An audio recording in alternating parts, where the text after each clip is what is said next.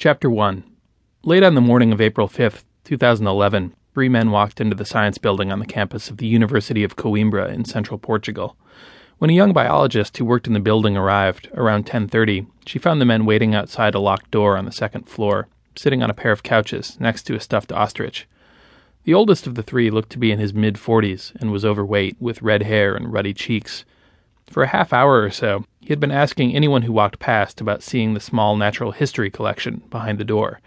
He had an Irish accent, and there was something strange about his persistence. He kept talking about trophies, Pedro Casolero, the museum's deputy director, told me. He said they wanted to see the trophies.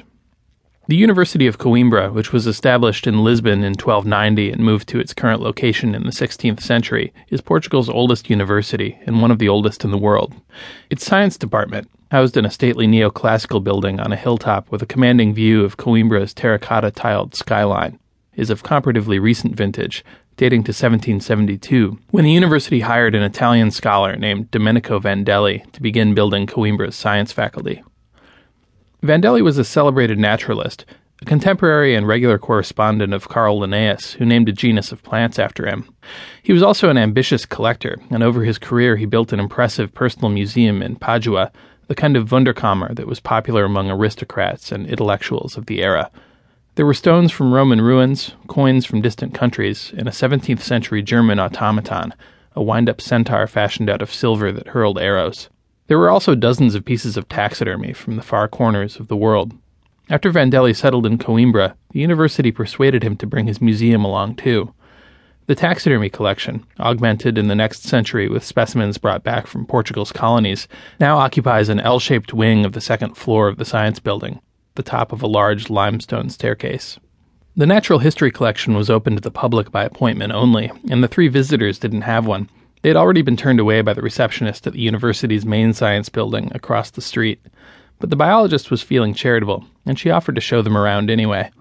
She unlocked the door and led them from one darkened room to the next, running ahead to find the light switches. The older man stayed close by her, following her into the darkness in a way that unnerved her.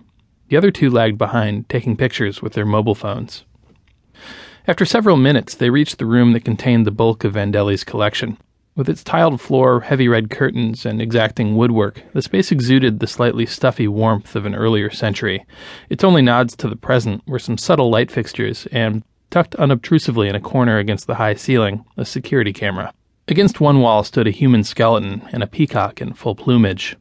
Next to them was a lion stuffed by a taxidermist with an uncertain grasp of anatomy, the beast's face curiously broad and flat with a hint of a smile, like a person wearing a lion mask. Along the opposite wall, a bank of wood and glass cabinets contained an array of tropical birds, small primates, and jungle-dwelling rodents. Standing guard at either door were a pair of stuffed manatees, whose oiled hides had aged into something resembling obsidian. As the tour concluded, the ruddy-faced man, the only one of the visitors who ever spoke, asked the biologist an odd question. Did the university ever loan out pieces of its taxidermy collection for the weekend? She demurred, but he seemed appreciative anyway. He told her they had enjoyed themselves and would bring their families for a visit later that month. 16 days later, another university employee was walking through the room that housed Vandelli's collection when she felt that something was not quite right. Upon closer inspection, she noticed that one of the cabinet doors was slightly ajar. Inside, everything appeared to be in its proper place, with one exception. A pair of rhinoceros horns was missing. They didn't damage anything, Casolero told me, pointing to the cabinet where the horns had been. They didn't even break the glass. It was a Tuesday afternoon in November 2013, and Casolero, a trim man in his 40s with dark brown hair graying at the temples and the bearing of an earnest graduate student, had agreed to show me the scene of the theft. After the horns were reported missing, he told me, the first thing he did was check the security video. We had cameras in every room, he said. Reviewing the footage from around 5 p.m. the previous Tuesday, he saw them. 2 figures, entering through the western end of the wing. They moved quickly toward the room that held most of Vandelli's collection, walked to the cabinet containing the 2 rhino horns, and carefully pried the door open. One of the men removed the horns and began zipping them up inside a backpack. When the backpack proved too small, they took off their jackets and rolled the horns up inside them, then tucked the bundles under their arms and left, strolling out of the building into the late afternoon sunlight.